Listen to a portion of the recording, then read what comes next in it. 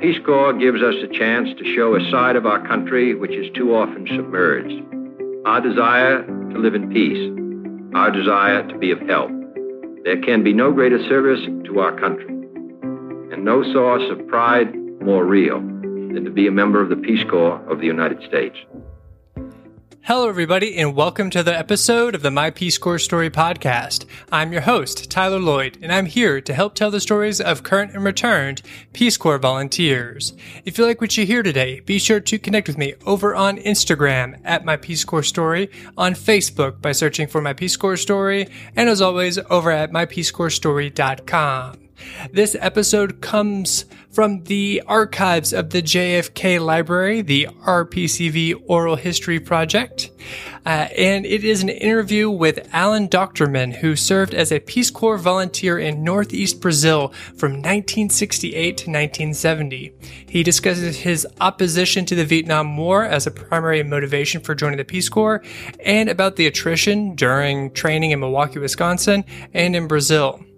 He gets into some very interesting things talking about Peace Corps as a counter-communist measure, which many believe is one of the big reasons that Peace Corps was created, and his work with co-ops, and some of his frustrations he's had working in Brazil. Now, this interview is a little slow. So maybe if you've got that 1.5 speed on your podcast listener, I would do that. But I think it's got some really good content in it. That's why I decided to share it with you. And it's from Brazil, which hasn't had Peace Corps volunteers for a very, very long time.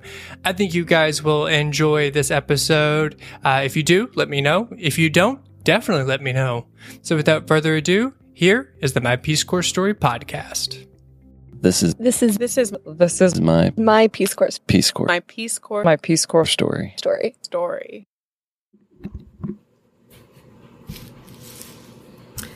This is Evelyn Gansglass. I was a Peace Corps volunteer in Somalia from 1966 to 1968, and today is August 13, 2018. I'm interviewing Alan Dochterman, who was a Peace Corps volunteer in Brazil from 1968 to 1970. And for 1 year, he worked on a cooperative program, and the second year, he was in a legal aid program. Let me start the interview by asking you, Alan, why did you join the Peace Corps? Well, there are a number of reasons. I was 25 years old. I was graduating from law school at the time, and if you were not 26, you could get drafted. So certainly the draft in the Vietnam War, which I strongly opposed at that time, were factors. Many of my friends who were graduating law school with me at the same time, they ended up teaching school in Chicago, Illinois. And there are other methods that you could avoid the draft and service in Vietnam if you were wise enough to figure them out. I grew up in a small town in Illinois on the Mississippi River, and I hadn't had much travel experience, and I was interested in travel. I felt somewhat alienated from the main culture in the United States. I thought it'd be exciting to learn a new language. I only spoke English at that time. So these were some of my reasons at the time. When I found out about Brazil, it was a fascinating place.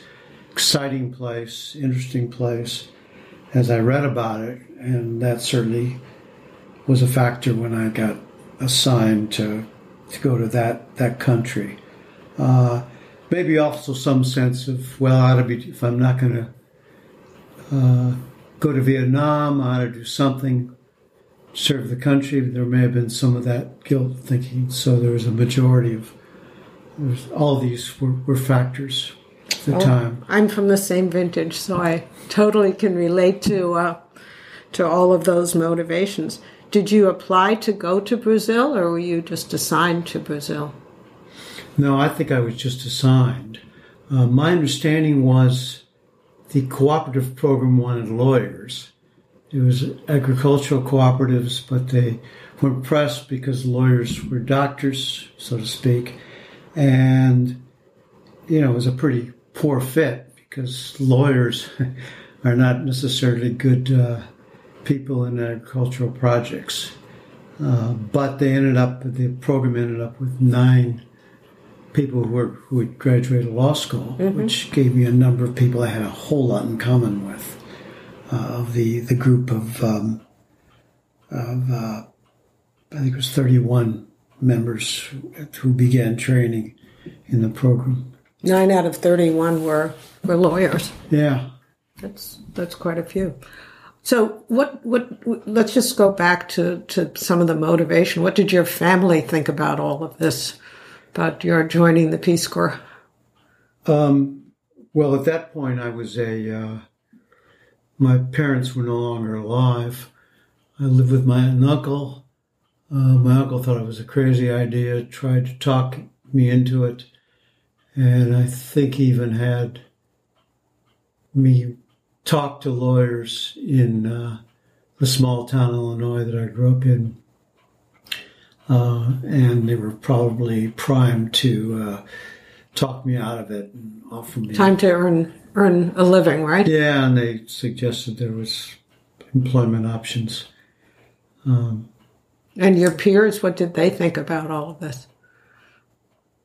Well, if the ones who were in law school with me? Law school, or friends from high school, or others? It was a real mixture of people who were my peers. Those who were in law school, some were in officer programs, JAG programs, and a number of them were figure out that teaching would be a good way. I'm not exactly sure. I think if you were married and had children, that was a basis for deferment. I don't believe that just marriage was sufficient, but a lot of people were trying to... Well, marriage was sufficient in 1964 when I got married. I didn't get married because of the draft, but it was sufficient then. I don't know what it was in 1968. 66, yeah, the summer of 1967. Yeah. I don't recall that well.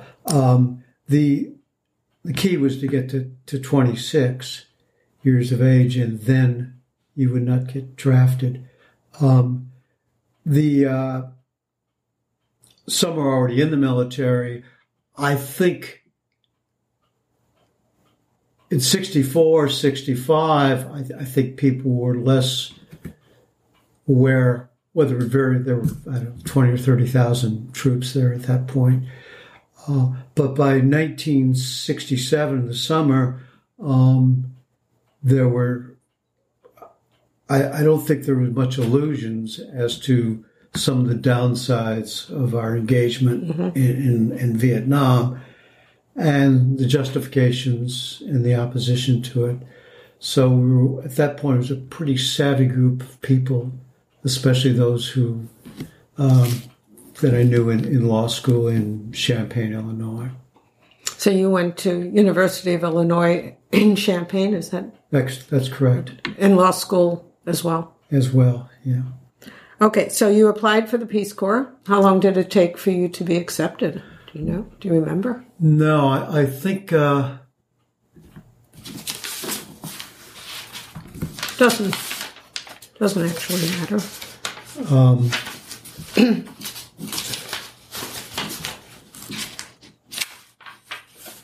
That's not an important question. You don't have to.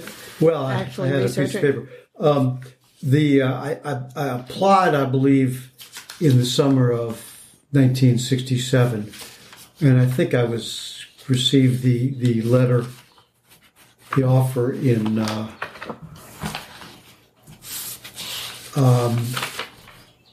probably in August or September but they said they weren't exactly sure when I report. But I think I was immediately notified that the position would be in the co-op program in Brazil in the Northeast.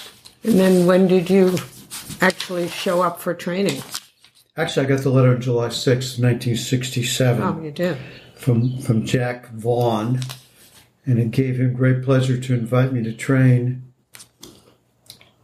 in the program named below, and that was Brazil, with the assignment to organize and develop cooperatives.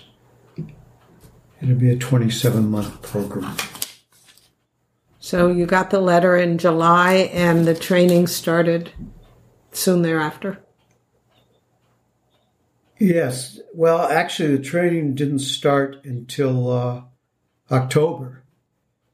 So I think I started in late October of 1967. And where was your training? It was at the University of Wisconsin in Milwaukee.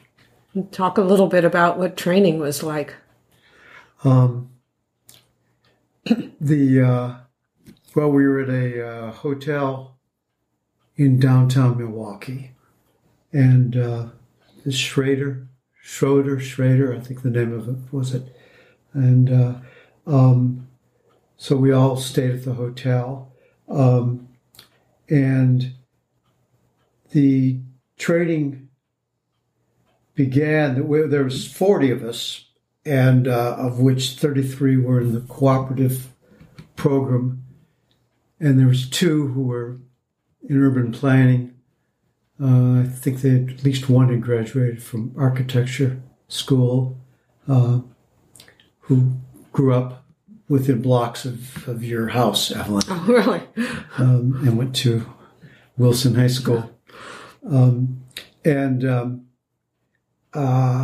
then there was, I think, there were 8 women of the 40, and there were a couple secretaries, and there were 3 or 4 in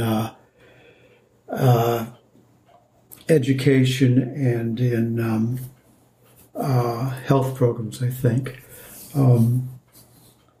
So that was the group of 40. We had, as you can imagine, we had tremendous differences in terms of our language skill. Some of the people were fluent in Spanish, and Portuguese and Spanish are pretty similar, probably more than either language is with Italian.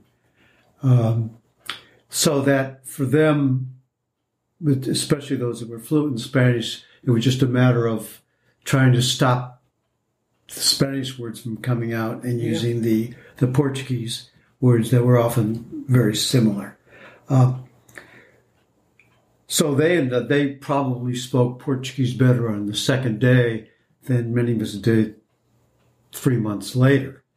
And then there were some that had just strong language skills. Were you one of those? No, I was not, unfortunately. I was in one of the weaker groups. So we were 3 or 4 of us. We started at 7:50 in the morning and went till 11, learning Portuguese. The focus was almost entirely verbal, speaking it so that none of us particularly learned how to write it. And some never, if we did enough reading over the months, years there, we would write it, but none of us became, I think, very good writers without special instruction. So the whole focus was the oral. We all had, our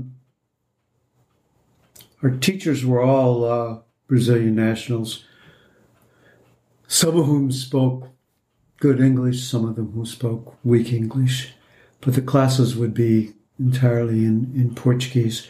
We had, and I think we had a good book that we were working off of, and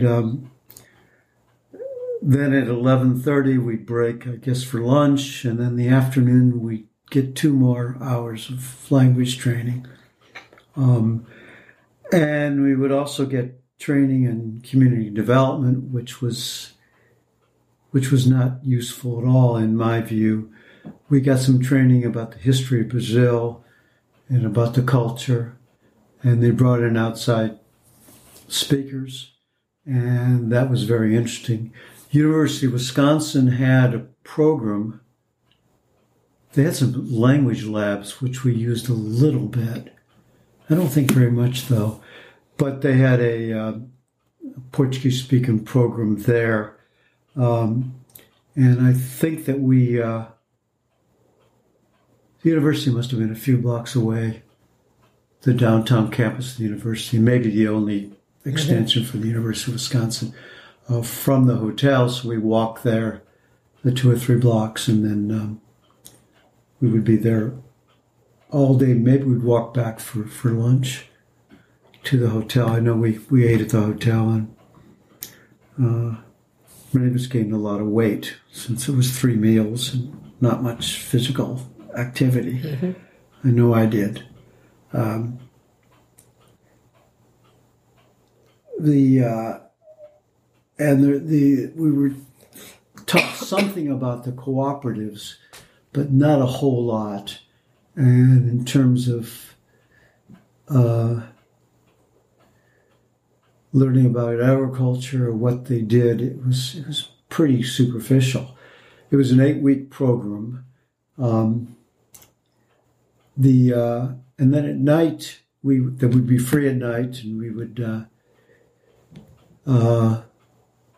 after dinner, we'd go out. Sometimes there'd be things at night. There were a number of bars in the neighborhood and places to go. There was a priest named Grappi at the time who was involved in civil rights marches, Father Grappi, and we would join those marches, civil rights marches, at night. My memory of there was that we were all going to end up in northeastern Brazil in January, which was about 7 degrees from the equator. It was going to be awfully, awfully hot, and they tried to simulate the conditions, putting us in Milwaukee in December and January. Which was really cold. Yeah, which of course we all froze there.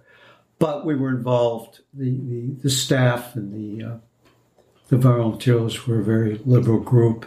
And of course, in addition to the Vietnam War, there was civil rights activities. Did you have a community service component of your training? I think it was very little. So I don't think that we really got that much. We learned a lot about Brazil and about the Northeast, and it's such a vast country with such an extensive difference between the North and the South. So overall, do you think the training prepared you for the job you were going to be doing? The language, I think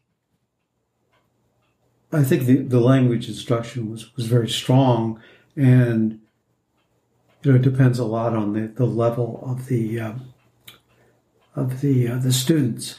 What I haven't got around to yet is talking about there was 8 weeks in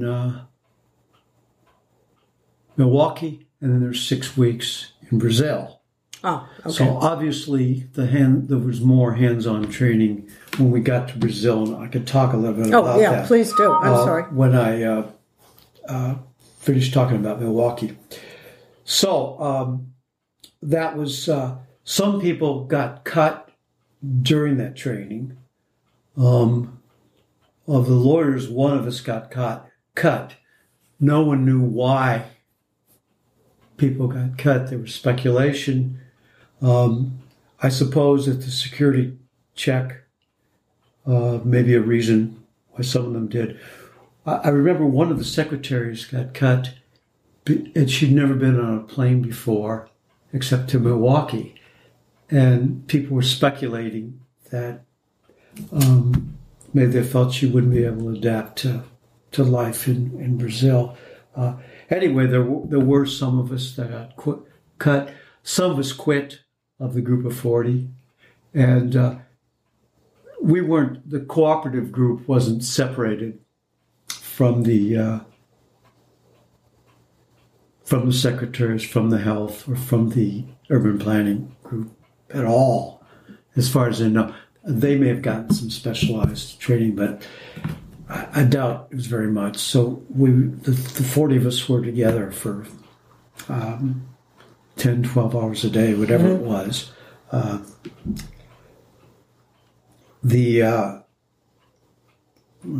that answers your question. So that's the Milwaukee part of it. Talk a little bit about the in-country training you got.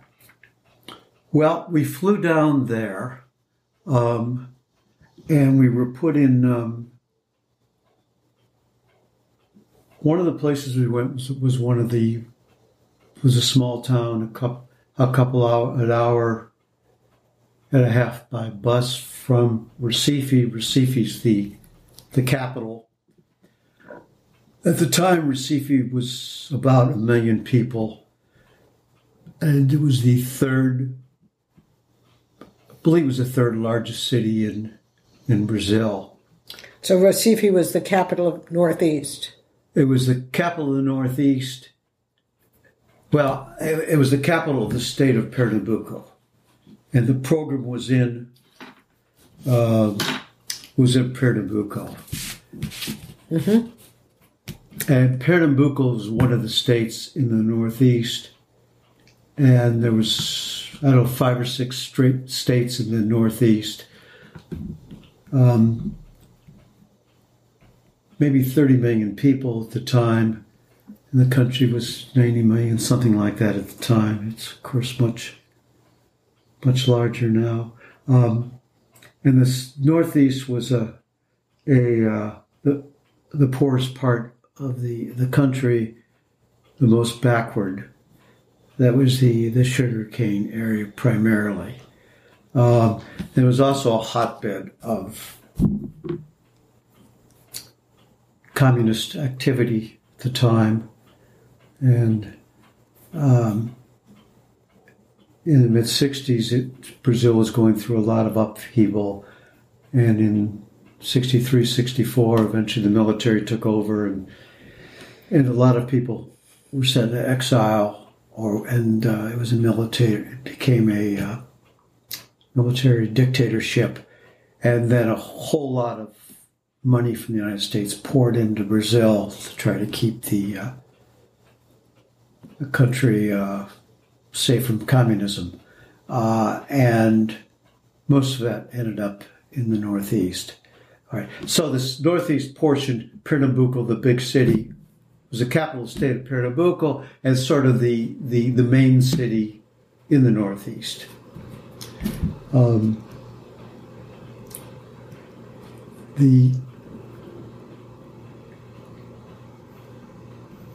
So in this little town, we got a lot of language training, and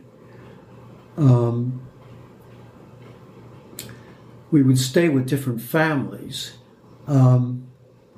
And I ended up with a family of 10 people in a 2-room house. I had a hammock. It was very difficult.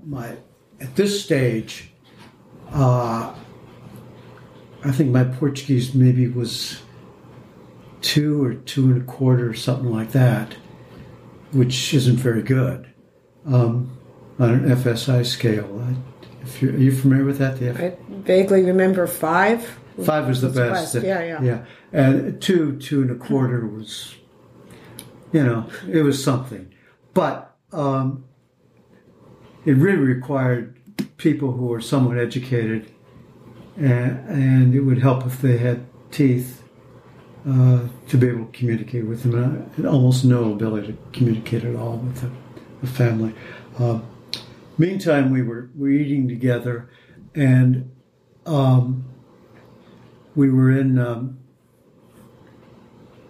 at one point we were in a large dorm that we were all staying in, and we all had our cots, and we'd have a mosquito netting. And we'd wake up the next day, and some of us would be completely covered with bites, and other people, no bites at all. It didn't seem fair. But we were eating the food, and we were getting sick. And a lot of the people had a lot of gastrointestinal problems and diarrhea and stuff. And was that from the food or the water? Well, I think it was from the food. I think we were pretty careful about the water. But all the water we were supposed to. We had the filters, but we also boiled the water. But maybe some people, it was from the water as well. But we tried to be careful, but there was just a lot of, and people were in enough pain from all this. Some people left after that. So the bus would come to pick you up, and we'd visit, and we'd go to 4 or 5 other volunteers, and then they wouldn't be there because they decided to go home. During this period, and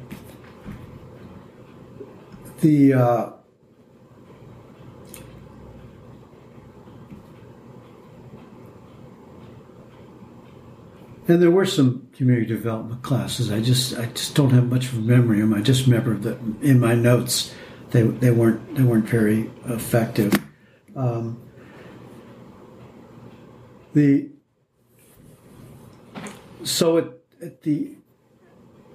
At some point in that period, I do remember that in the key was to get. A lot of us got cut. And I remember I was told, I got this note saying, please report to such and such a room, just before the trip in Milwaukee. So I went to the room, I'm nervous, we're all nervous, we get a special note, please report. And the room was really hot, and the window was closed. And I walk over to the window, and he immediately rushed to get me. And I said, I just want to open up the window. I don't want to jump, and because it's so hot in here. Oh, we're sorry. But that was a point where some people were told that they would not go on.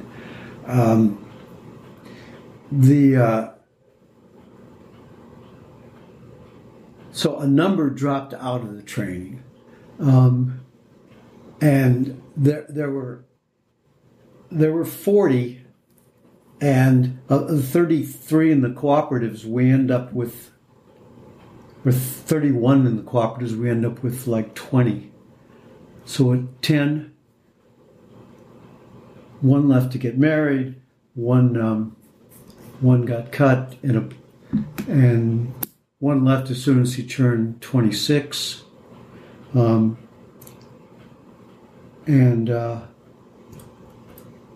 I believe I was the oldest person of all the 40, and I was 25, So all of us were about the same. Unlike the Peace Corps these days, we were all between the ages of 21 and 25, the entire group, as far as I know. I think the Peace Corps was like that then. Anyway, I'm jumping around. So we... a lot more training, a lot more language, and we visited some places that were some of the sites. What did you think about all of that?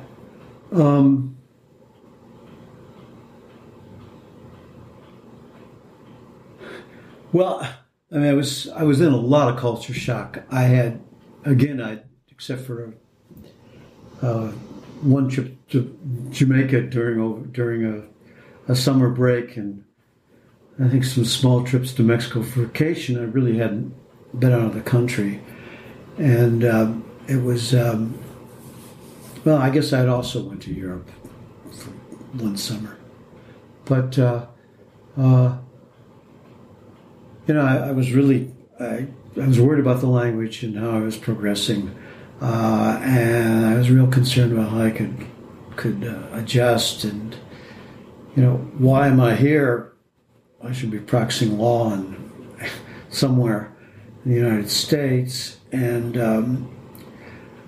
but it was sort of exciting and different. Here's a completely different culture, and even though I was weak, maybe the 75th percentile in language, but yeah, I was trying to like the food. It was different and wasn't cold like in Illinois or Wisconsin. And I was reading a lot, and it was such a fascinating country. That was part of it as well. It was hard for me to imagine 2 years staying in Brazil. So I think we're now at the point where they put us in the sites, unless you had some more questions about training.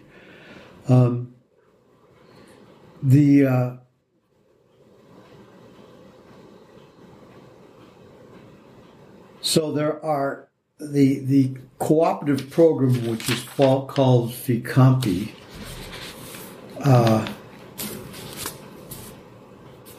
It's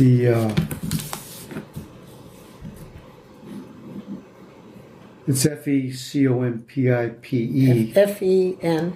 Oh, FECOMPIPE.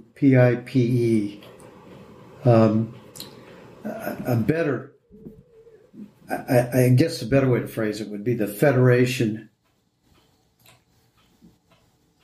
of Mixed Cooperatives of the State of Pernambuco.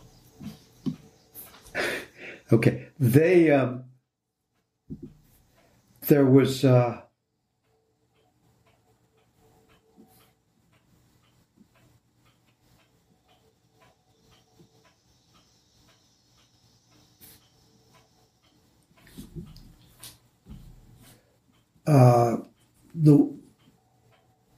they had, I think, 10 to 15 sites in the state of Pernambuco. And the state was, I don't know, maybe 200 miles long and, 40 miles wide, something like that. But we were in different sites around the state. And everything revolved around Recife. The headquarters was there, training was there, we'd have meetings there, and we were put in different cities. I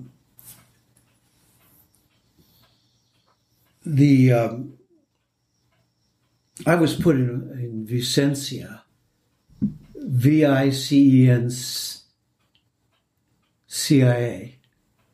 a town of 3,000 people in a county of 23,000 people, I guess.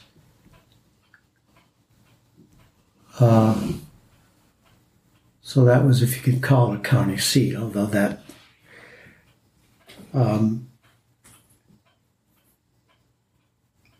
not sure why I was put there. Some of the people were put in towns of 20 to 50,000. And in some of those towns, there were volunteers already there, not in the cooperative program, but in health programs, education. There were already volunteers there. And I think I was the first American that ended up there. And it was really just one long street, sort of. And a couple of restaurants, if you want to use that term. And some sites had 2 volunteers. So you were the only one? I was the only one. And in terms of being able to cope with it, because my Portuguese was so bad, I found this kid, 17 years old, and I said, "Teach me Portuguese." I got money to pay him 20 cents an hour, what it was to help teach me Portuguese. But it was, it was not a very interesting place. And it was hard to find people to communicate with at any level. Well, where did you live? Well, Or how did you find a place to live?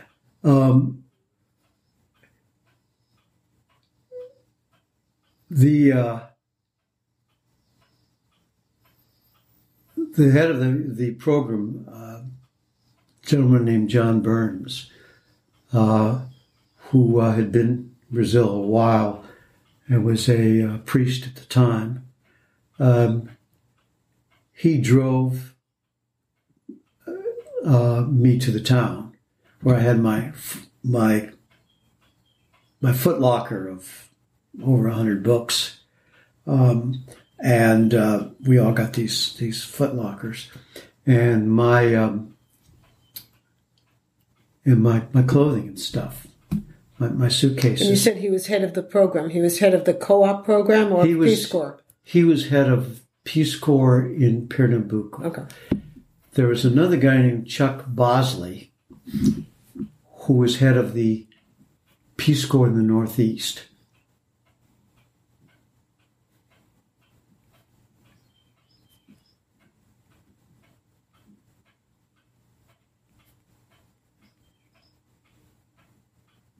So John had the Pernambuco program, which is the co-ops and some of the small health programs and teaching programs and stuff. I don't know how many additional. Yeah, but he's the one who got you the place to live? Yeah, so he's the one, I don't know that there's, someone probably went there, said, where can someone live? So the answer was there was one or two restaurants. It was in the back of the restaurant. So in the back of the restaurant was a room,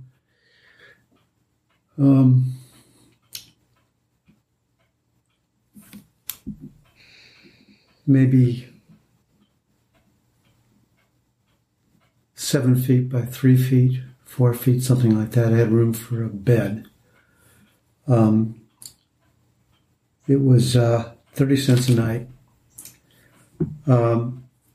And I think it was 6 feet by 10 feet I wrote down.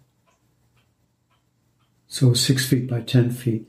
And I ate there, and I think dinner was 75 cents a night. So that's where I stayed. Did you have a toilet? How did you wash? Well, they had running water, and I mean, I personally had nothing except the room. I would go out, there was running water. I do not remember if there was an outhouse or not, or there was a bath. I think it was probably an outhouse. I don't remember. So he had, this guy was, name was Olympio, and he owned it. And people would come in there to eat. So I would have breakfast and dinner there, or the main meal was lunch, actually. So I think I had dinner and breakfast there. And he had two cooks that I became very close to, who were working for him. And then they would make the meals. So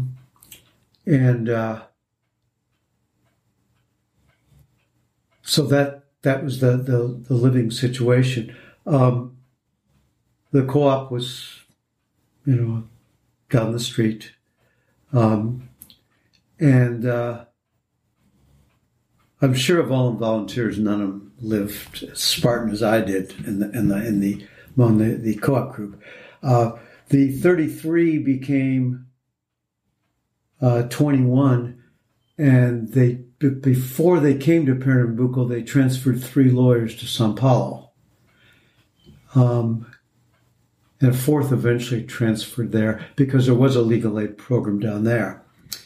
And I was not considered to be one of them because I had a degree in accounting. And they thought they wanted someone who knew something about accounting. And so that they wouldn't let me go. So talk a little bit about the co-op program. Okay. Yeah. The co-op had 260 members in Vicencia, of which like 170 were active or so, and 40 go to the meetings. And what kind of co-ops were they? Sugarcane or? What? Yeah, you would. There was one. There was one in these 15 cities, although some were just starting up. This, I think, had been going for a few years, I believe, but it never had a volunteer there.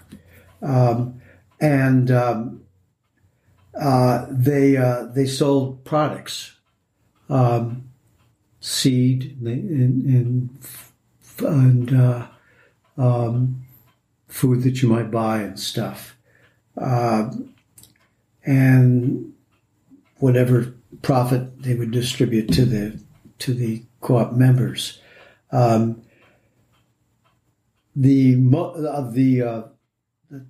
270 members, maybe 100 a quarter, they had some land, hectares, of which they might have some corn or beans or sugarcane. And most of them worked. If they didn't have that, they would work on the major plantations, which was primarily sugarcane.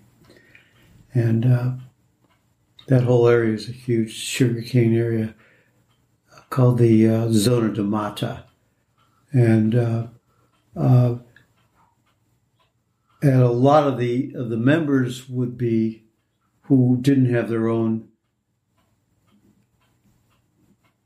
land to produce stuff, worked in the plantations, and a lot of them would buy stuff at the store owned by the plantations, and the whole script program where they'd go into debt to the company store, then they ended up having to buy stuff from the program there. I never learned a whole lot about that, and part of it was my weakness in Portuguese. I think made me pretty limited, and the leader of the cooperative was a pretty dynamic guy, a couple of years younger. And I got to know him a little bit, but I mean, no one spoke a word of English.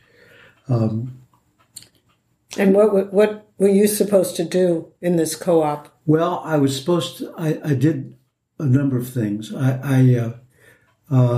In the beginning, I would just go there and try to talk and listen to what was going on and use a little bit of Portuguese. One of the things they were trying to do is get new members.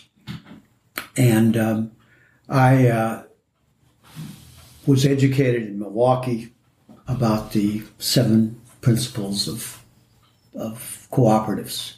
And we got some training about that, which is pretty rudimentary, but I learned something about the cooperative movement.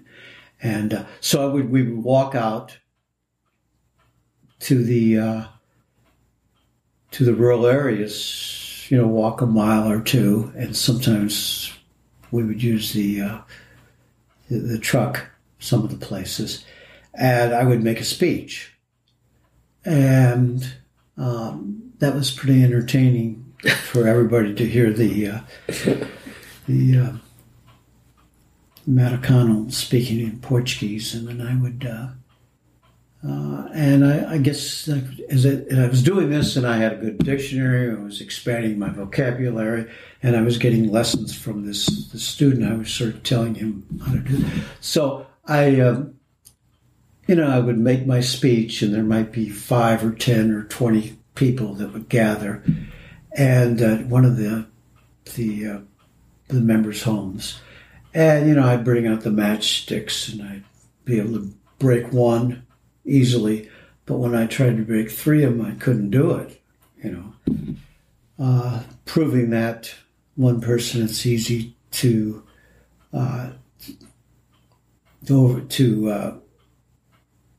overwhelm him. But if you have a number together, union makes force. Union faz força, And so these were sort of successful, and I got a chance. They felt sorry for you, so they joined. Is that it? Sorry, yeah, they joined. So I was doing that. There was an accountant who came once a week, and I tried to learn some accounting and to talk about accounting with her. And again, it was all in Portuguese, but now I'm dealing with someone with some education, and I was developing the vocabulary and stuff. And I was doing some of that work. That was pretty rudimentary.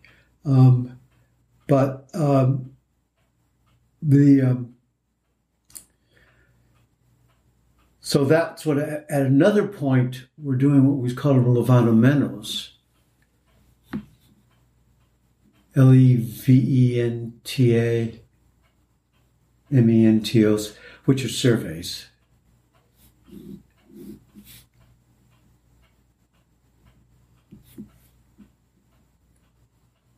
And everybody, all the volunteers were doing that. And their purpose was to, and again, there was a written question which I would read, and I could usually understand their answer. And of course, I was developing vocabulary to some extent. And the purpose of these was to try to figure out the needs of the people working and to provide that as a basis upon which they would be able to access funds for the co-op program. I don't know how successful that is or how exactly how it was used. But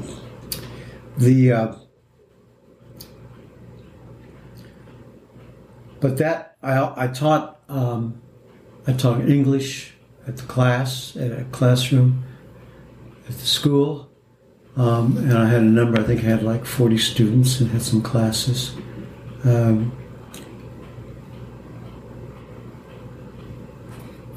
And that was sort of interesting. I mean,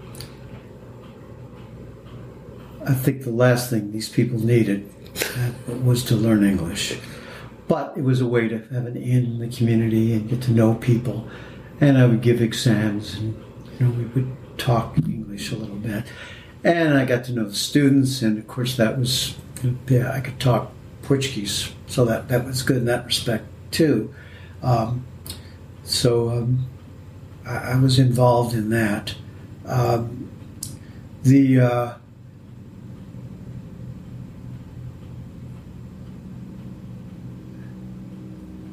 There was no effort at all to get us involved in any planting or anything, which was, and there really wasn't anyone to learn from, and I had no background in farming at all. So did you make friends in the community? Or I did. The two cooks who were in the restaurant, I really grew to like them a lot, and they became friends. And neither could read or write. In fact, 80% of the people in this area, the Zona Namada, can't read or write. So one of them I was teaching English to. The student that I found was the nephew of the person who ran the restaurant, and he was very sharp.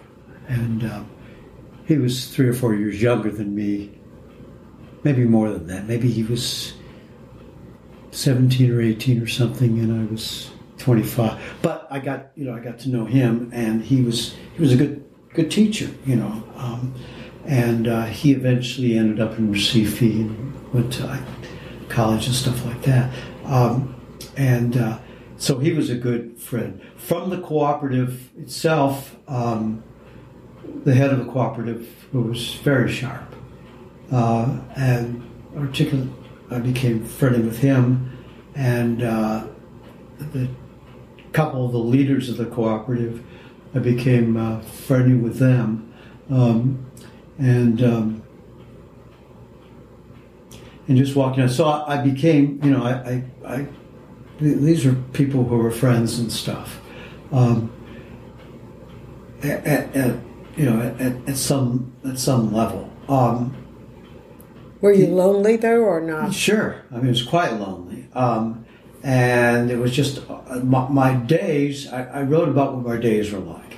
I'd wake up and I'd usually read the Portuguese paper. I think he was getting the paper, so I'd read the Recife paper. And I did a lot of reading. Most people who have a good ear for language, they talk a lot and they pick it up listening to it. I think I pick up languages better through reading it. So, and then I convert it. So it gave me a pretty large vocabulary. I don't know. I after 2 years, I ended up with a 3.5. That was pretty good. And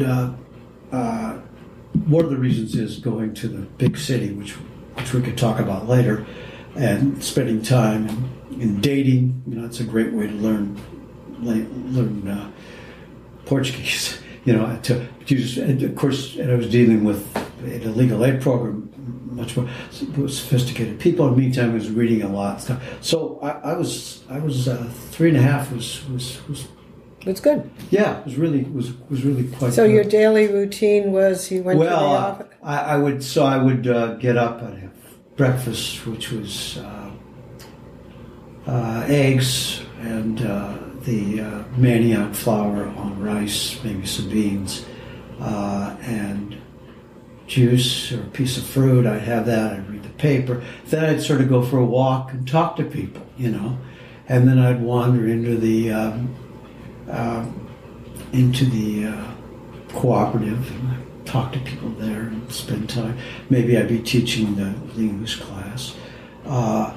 And it was 2, and I was starting to get tired, and I come back and have the main meal, which is rice and beans again, manioc flour, and maybe a little meat with it or something, or fish or something like that, very little.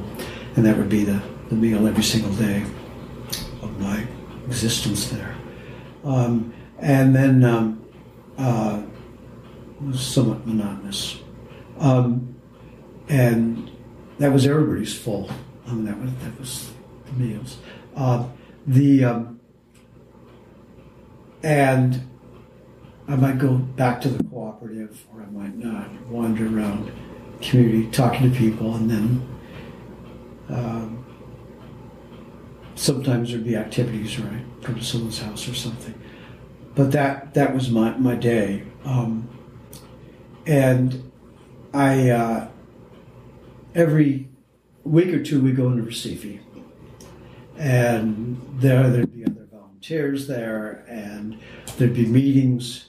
It was really hard to figure. Of course, I talked to the other volunteers, and sometimes I would visit them. There was some there was one who was maybe an hour away, which is really only maybe 20 miles away. And he was there, and there was a volunteer. Before him was a big city, and there was restaurants, and they had I think by then he had a house, so they had a maid, did cooking and stuff. So I would spend time and visiting some of the other volunteers. And you went how, by truck? No, it went by bus. By bus. The bus that went to there was 2 a day, but it would stop in 2 or 3 other cities. And one of the volunteers lived in right outside of Recife, and he was fluent in Spanish. So near the end of my 8 months there, I would visit him and learn Spanish, because I thought I might as well learn Spanish as well. And so that was sort of my life. we would have meetings, and it was hard to figure out what was going on with the cooperative because the head of the federation was very everything was in Portuguese pretty much, and it's hard to follow what was going on. But he really wouldn't tell us much about what was happening, and we knew the political situation in Brazil was really precarious because of the things that were going on, and the people going to jail and the students and stuff. But we couldn't get much information about that. But so that was sort of, none of the volunteers, as far as I could tell, were doing much different than what I just told you in the first 3 or 4 months. They were relating more to the community because they were in larger communities, and in a lot of these towns there was another volunteer, or there was another volunteer. Who's one town, the town I went to a lot, there was 2 volunteers, 2 women that were involved in health education projects who were going to be leaving soon. So they were fluent, or I don't know if they're fluent, but their Portuguese was strong and stuff, and they had a community. And they had each other, too. Yeah, they had each other, and they had my friend. And I think some went much further out, and they had horses, and they just there's some with the rural, not the lawyers, but there was this other group that had some who had more agricultural backgrounds and stuff. None really a lot, but they got involved in that to some extent. I think that was a real flaw. I think if we're going to be there, I think we ought to learn something about agriculture. I think we should be involved in some of the planting, doing that stuff. And in fact, those that stayed for the second year, and at the end, I think only 11 of the 31 made it for 2 years. The others, I ended up in another legal aid program. Some went home, some went to other programs, etc.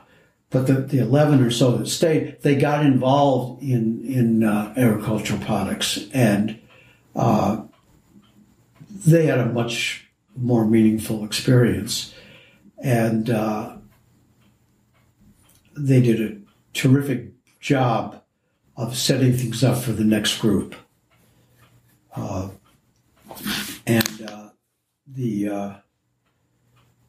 The group that replaced us really was a much better situation because they were involved in agriculture. Yeah, and because they could. One of the group that came after us, which was, and I'll talk a little bit about them, and try to talk one of them into, who lives in Arlington. It's a good friend who maybe you'll end up talking to, but they had the benefit. Sometimes they try to have overlap, and they had a much more meaningful experience, and they learned a lot more, and they really hit the ground running, so to speak. They also they get together all the time and have programs and stuff now, 50 years later. And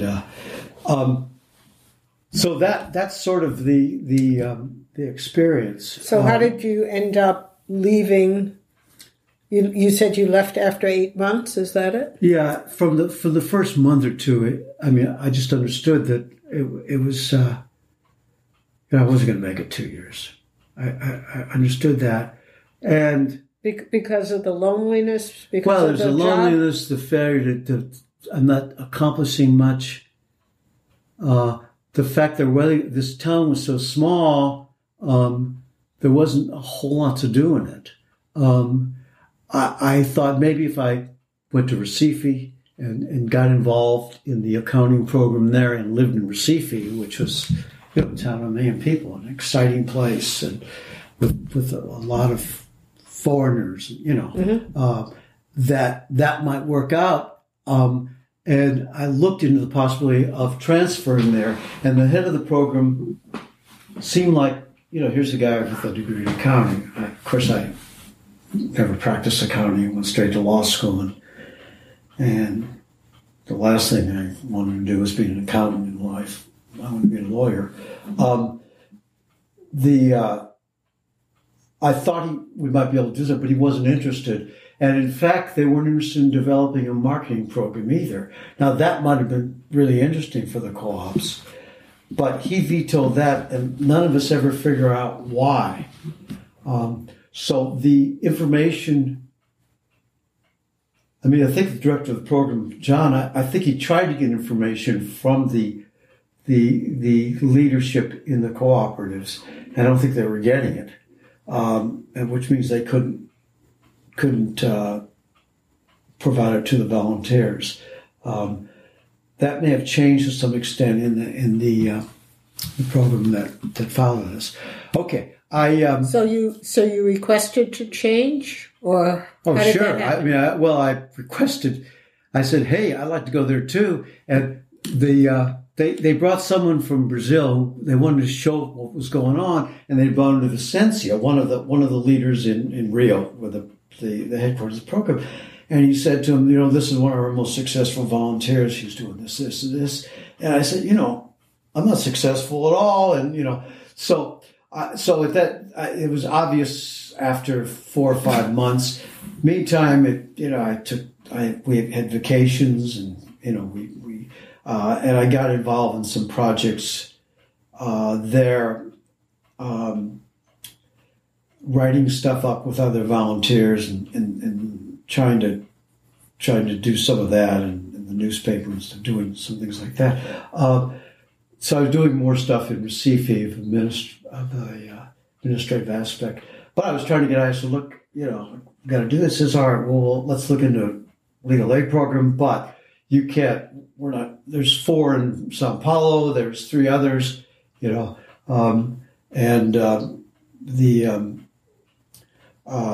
but would you like to go to Fortaleza, or Natal, which are 2 major cities in the Northeast, in different states?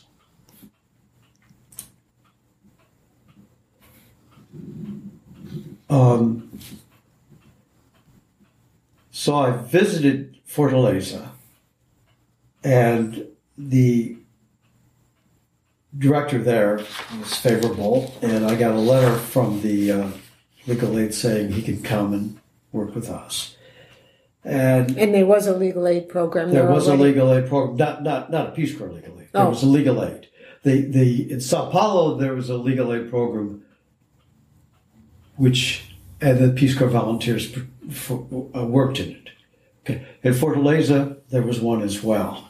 There were no volunteers in it, and I was the first one. And okay, so gee whiz, I could live in a city of 1 million people, and that's pretty exciting. It was almost as big as Recife. It was on the beach, and it was an interesting place, and it was a relatively progressive state. Fortaleza still is. Those cities are now, Fortaleza and Recife, are over 2-3 million people, both of them.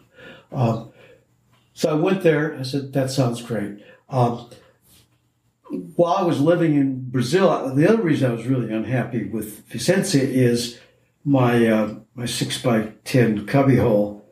It was pretty limited. Okay, so I got a house, and it took forever, and I finally found a house, and it was $8 a month rent. It didn't have running water, but it did have electricity, and it had a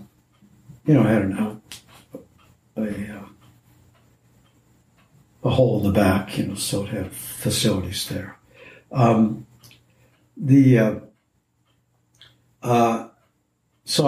then I bought furniture for $50 or so. So my life was a little better, and one of the leaders of the co-op wanted to stay with me. I had 2 rooms. So he wanted to stay with me. He said, well, you got all this extra room, I'll just live here. I said, no.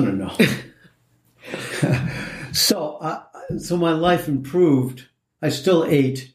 I really didn't have the capacity. I bought a little propane thing to cook stuff on, but it was too much trouble, and it 75 cents a meal.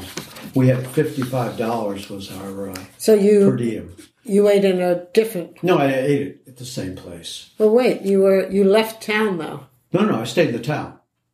In Vicenza. Vicenza. Oh. I stayed in the town, but I had a house in the town now, which was 3 blocks away. away. I thought you had moved to... No, I'm not in... I haven't met... I'm down there. Oh. 3 months later, like in March, I got there in February. Peace Corps training ended in February. And I got there in February. And then it took 6 weeks to 2 months to get home. And that was nice. I had a hammock. I don't think I had a bed. I guess I liked the hammock so much. Everybody had hammocks. Most people had beds. I sort of liked the hammock, I think. And so I had the hammock, but no bed. But, I had a dresser and, desk or something. Anyway, it was much more comfortable. That was that place.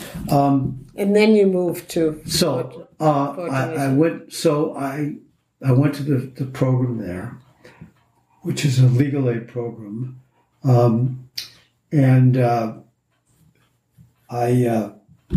Prior to going there, I spent a couple of weeks with, maybe it was just 10 days, I don't know, to Sao Paulo, where I saw the program down there, and I saw what the volunteers were doing, many of whom were good friends from Peace Corps training, and remain so. So then I came to that legal aid program, and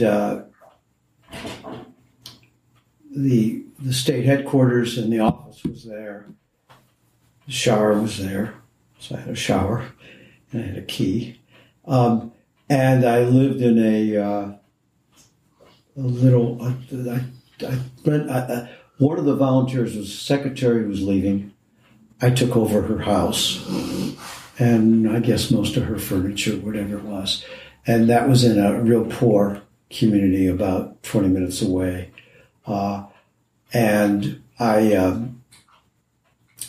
So I would take the bus into the center of the city, and there I was involved in the legal aid program. And what was the legal aid program? Whom did it help with what? It was... Do you want the Portuguese name of it, or probably you don't? Sure. Here. Somewhere here. Well, you can give that to me afterwards. We can do that after. It was similar to the legal aid program in Sao Paulo, but people would come in who were low income or poor. Some of them had documentation problems, getting on welfare. Some of them had family problems, and they wanted separations. There was no divorce in Brazil. I'm not sure if there is now or not, but some of them had domestic relation problems, and they were trying to get support. There were sometimes property disputes, and there was forms to fill out, so I would watch attorneys and what they did and what they said. And by now, my Portuguese is we're at almost a year, so it's creeping up toward 3, maybe. It's much better, and so I'm talking to people, I'm filling out the forms, and I'm learning stuff, and I went to a few law school courses just to meet the people. That's interesting, and I'm doing some stuff socially with the people that were working at the legal aid program,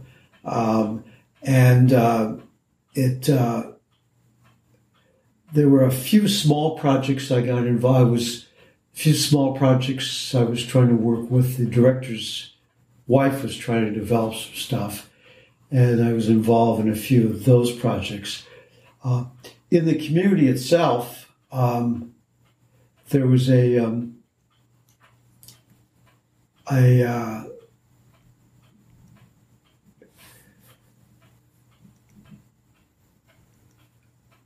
there's a school a block or two from where I lived, and it was run by a Protestant church there,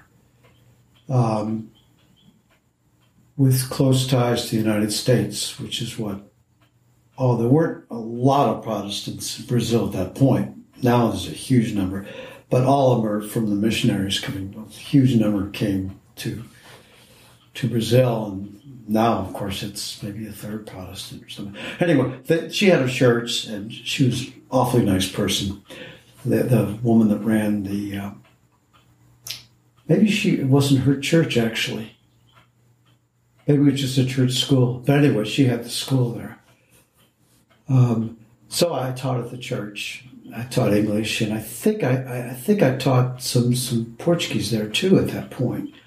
So I had a bunch of students there, and that got me to know them, and I did a lot of things with them socially, which was nice. And I think some of the classes were in Portuguese, which I was able to work with. And so you felt much better about it was much better. It was what I expected. The projects didn't go very far. I don't know why. The ones that I tried to develop, I was involved in developing with the people in Santa. It was a completely different program. The volunteers, there was just a few in the capital. The rest of them were spread all over the state, and the state was much bigger, whereas we were all sort of pushed together in Pernambuco. So that made a different kind of dynamic because I was an outsider and I didn't have that. But, I got to volunteers and when my friends from my first site in Pernambuco, when they came through, and a lot of others that came through, my second hammock got a lot of use stuff. So it was just a lot more fun. And you felt you were contributing there. Yeah, the legal ed was sort of contributing. And it was interesting, and I was learning stuff, and it was a much more interesting. So how long did you do that? Well, I lasted to the end, then I was hopeful that I would train my replacements, or there would be replacements. Apparently, they had trouble finding other lawyers to go there, and there was talk when I left that I would be part of a training program in the Virgin Islands to train lawyers for legal aid programs in Sao Paulo, other programs in Brazil. And I got a phone call 3 or 4 weeks later saying, we're not going to do that. As far as I know, that never happened.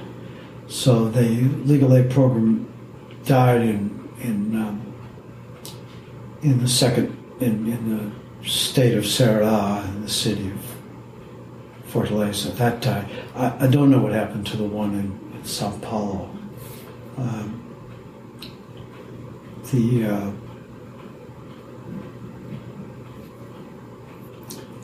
One of the lawyers in that program, who I knew a little bit, ended up as a federal judge here in PG County, and he's been involved in some of the major immigration cases and stuff there.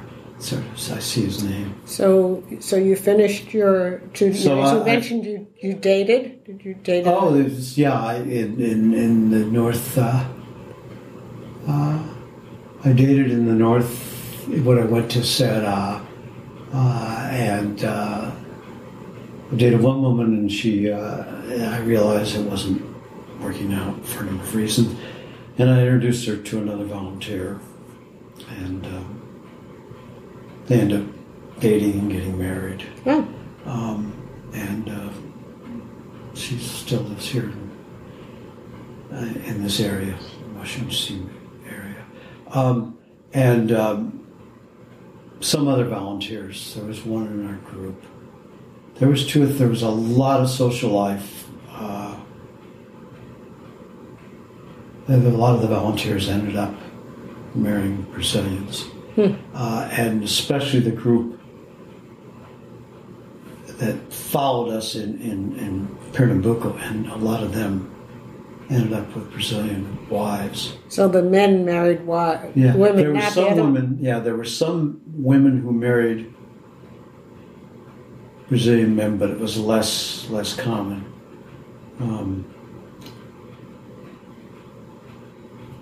And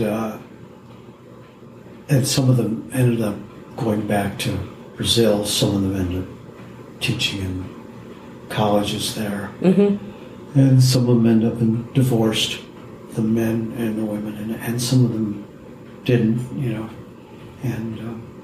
but there was certainly a lot of, maybe 10 or 15% ended up that way. Did you travel a lot while you were in Brazil? I went. I traveled a lot around the state, and I went up from Fortaleza. We had something like 30 days a year or something like that for travel.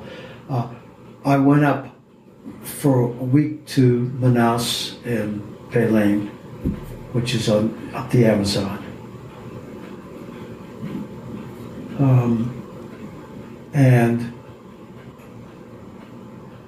I think I went up with a volunteer, but I came back on my own, back on the boat. And that was a Brazilian, everybody on the, or at least just about everybody on the boat was Brazilian boat. That was really, really interesting. And I also, my aunt, uncle, and sister flew to Recife halfway through my 4 or 5 months down there to visit me, and we got on a boat and we went all the way to Argentina and Uruguay. Oh. And then I took a bus back, and that was, of course, a fabulous trip, and seeing Argentina and seeing Uruguay, and I ended up visiting one of the volunteers that was in another state called Bahia. Salvador is a city, which is a terrific, fascinating place, which was halfway between Rio and Fortaleza. And then when I left, I went to Rio, which is when I went through whatever the term is that is you in your service there, and spent Carnival there, which was Carnival in Rio, which was a fun experience, and I sitting playing bridge in a hotel, and a strange group of people wandered in and started talking to us and stuff, and they were there for Rio, for Carnival, and we got together that afternoon with them and went to the beach, and sort of a wild group of people, and that's when I met Janis Joplin. And she was part of that group? She was part of that group, so I spent an afternoon with her and then with her friends that were there to check out the music there. And one of the people in our group, I knew who she was. And one of the people, I had no idea who she was. We never told them. And after we told them, I said, I don't know who she is. Who's she? So you're not reading the paper very well. Anyway, that was sort of interesting. So what did you do after Peace Corps? What you then flew home from Rio back to the States? Is that it? Yeah. I went through. I went to Bolivia after Carnival. I went to we somehow ended up in Sao Paulo for a day or two, and then we flew to three of us volunteers came back, flew to La Paz, and it had volunteers from La Paz who were on the flight with us. They spent their vacation in Rio Carnival. They flew back with us. One of the guys stood up and said, "All right, everybody, turn your clock back 1 century." So I dealt with the time difference. We spent a few days in La Paz, and we met some volunteers there, and then we went to Lima and Cusco and Machu Picchu. A week later, I was back home.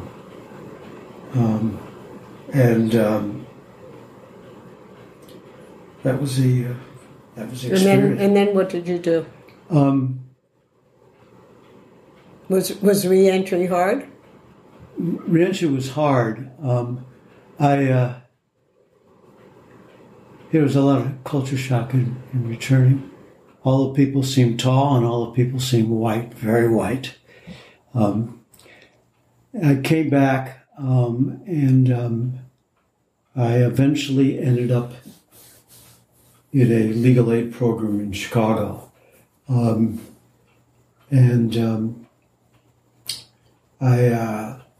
came back to the small town in Illinois, and then I moved to Chicago, which... Do you know Chicago at all? Or Not well. Yeah. Where are you from? New York. New York. Okay. Anyway, so I ended up in a legal aid program in Chicago. One of the people in our group was already in that program, and that helped me get the job. And he was a close friend in Brazil, and remains so, and remains in Chicago. I ended up in a legal aid program there at a neighborhood office, and for a couple of years on the south side of Chicago in Englewood, which is Michelle Obama's old neighborhood in the south side. And then there became an opening to run an office in the Mexican area of Chicago called Pilsen. And I had... So I applied for that job as to be the head of the office, and it had 4 or 5 lawyers and a staff of 4 or 5. And I had, I think I mentioned I took Spanish lessons down there, and I sort of kept up the Spanish. I used it in Argentina and Uruguay and more lessons.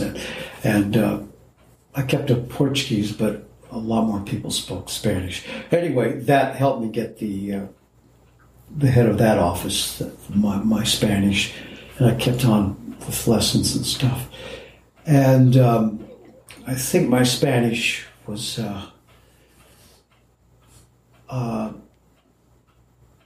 maybe a 3 level, maybe 80% of the Portuguese. And of course, neither is any good now, and I have no idea what's going to come out of my mouth with Portuguese or Spanish. But, I used Spanish there, and I stayed in the legal aid program, and and then I ended up through getting a position in the federal government here when Jimmy Carter became president, and then I ended up in private practice in Alexandria after I left the federal government. So what was the impact of Peace Corps on your life as you think about it? I think it was extraordinary. It was the 2 most interesting years of my life. To a great extent, it charted the rest of my life. Go ahead, continue. To a great extent, it set my life on. It gave me a lot of confidence. The experience in the little town in Brazil alone, and being unable to speak the language, convinced me, I think, that I could I could exist on my own, and it gave me a lot of confidence in that respect. And I think learning the language, which I eventually did, was very, very exciting. It helped me, probably helped me get a job in legal aid. Certainly helped me get a second job. That's something I wanted to do. I wanted to do legal aid. I spent my whole life in liberal causes, one way or the other, and on boards and different kinds of activities. And I think it set that tone.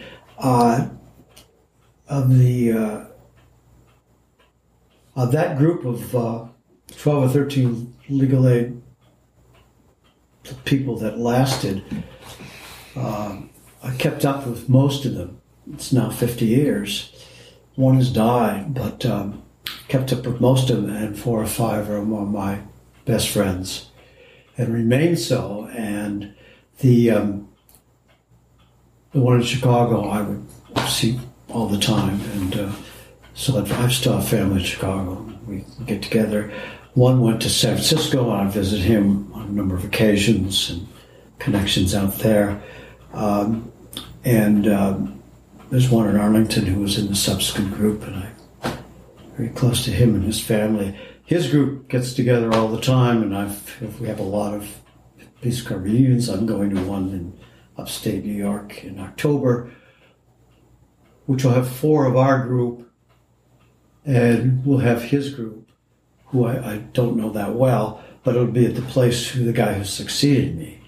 Although he came 8 months after I left, but he continued the program in Vicentia. We've talked a lot about he lives in a little town in upstate New York. So in terms of a set of friends, all that I plan to, some might come to my funeral. Any other thoughts about Peace Corps' impact on this country or on Brazil? Well, clearly, I've thought a lot about that. I don't think the cooperative program continues on. The legal aid program didn't. I think they're now getting volunteers who have skills that match what the needs are of the country. I don't think you could say that about the cooperative group, even though half of whom were lawyers. That was certainly the case. I think those that stayed the second year had some impact on their programs, but the Peace Corps left Brazil, because Brazil, I think, supposedly, they left, I think, in the early 80s. They were asked to leave. They wanted to stay. Brazil no longer saw itself as a third world country. It was either that was one of the rationales, or it was because of a conflict between the governments. I'm not sure. So is there Peace Corps there now? No, it's been gone since '83. It never went back there. I think to the volunteers, my understanding is that a third of the programs, a third of AID and Food for Peace and those different groups, and a large number of State Department people have Peace Corps volunteers, and that's got to be a good thing for the United States, right. And for the little bit of money that per diem we got, plus I think we got 100 hours a month. It was set aside for us, so we returned, we got that money. That amount of money was just nothing compared to the cost of the programs and stuff.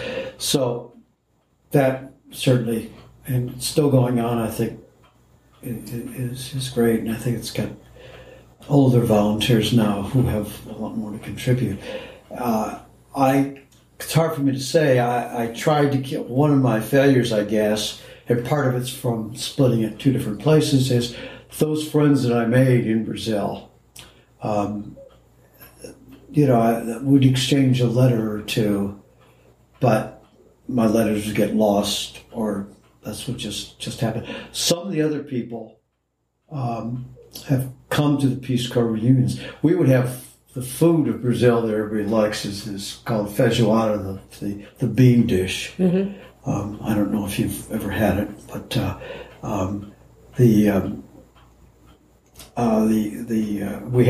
we used to have our two or 3 years we get together and have that.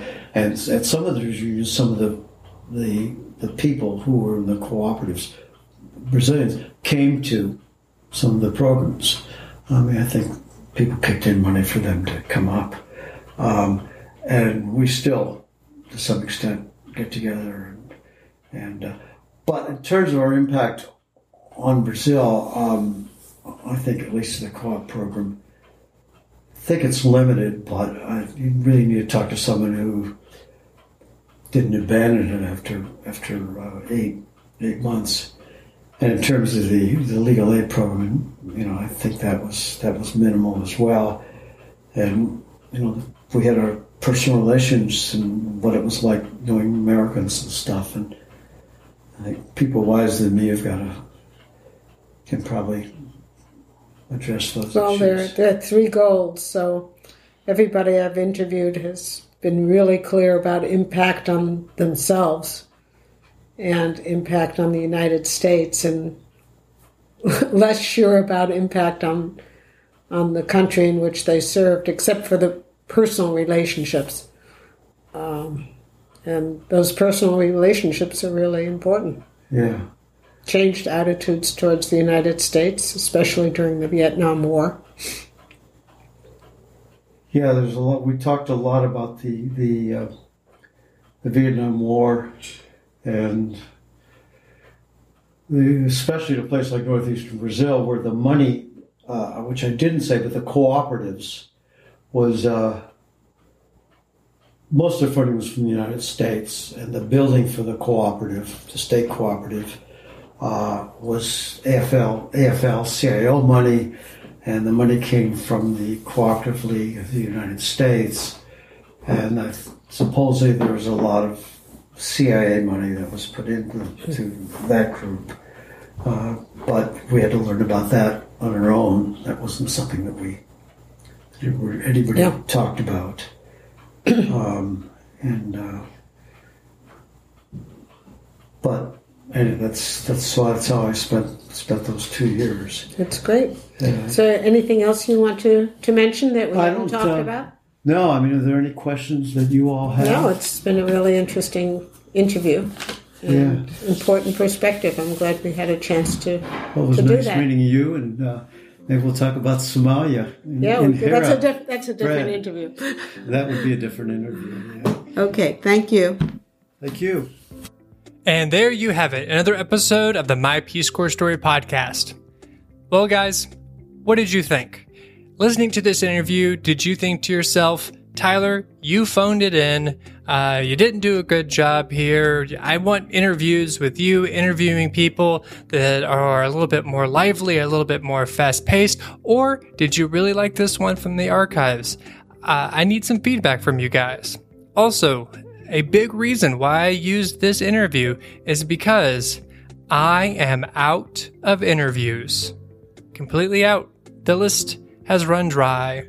I have some requests out for some pretty awesome people, former ambassadors, media moguls, and turned models, turned humanitarians, turned so many different things, senators. So I've got some really cool interviews in the works, but for the time being, I don't have any interviews scheduled. I'm working on that for this upcoming weekend so I can have some fresh new interviews for you guys because, as you know, I release an episode every single Tuesday. So if I don't have someone to interview this upcoming weekend, you're going to be hearing a monologue from me or something from the Oral History Archives.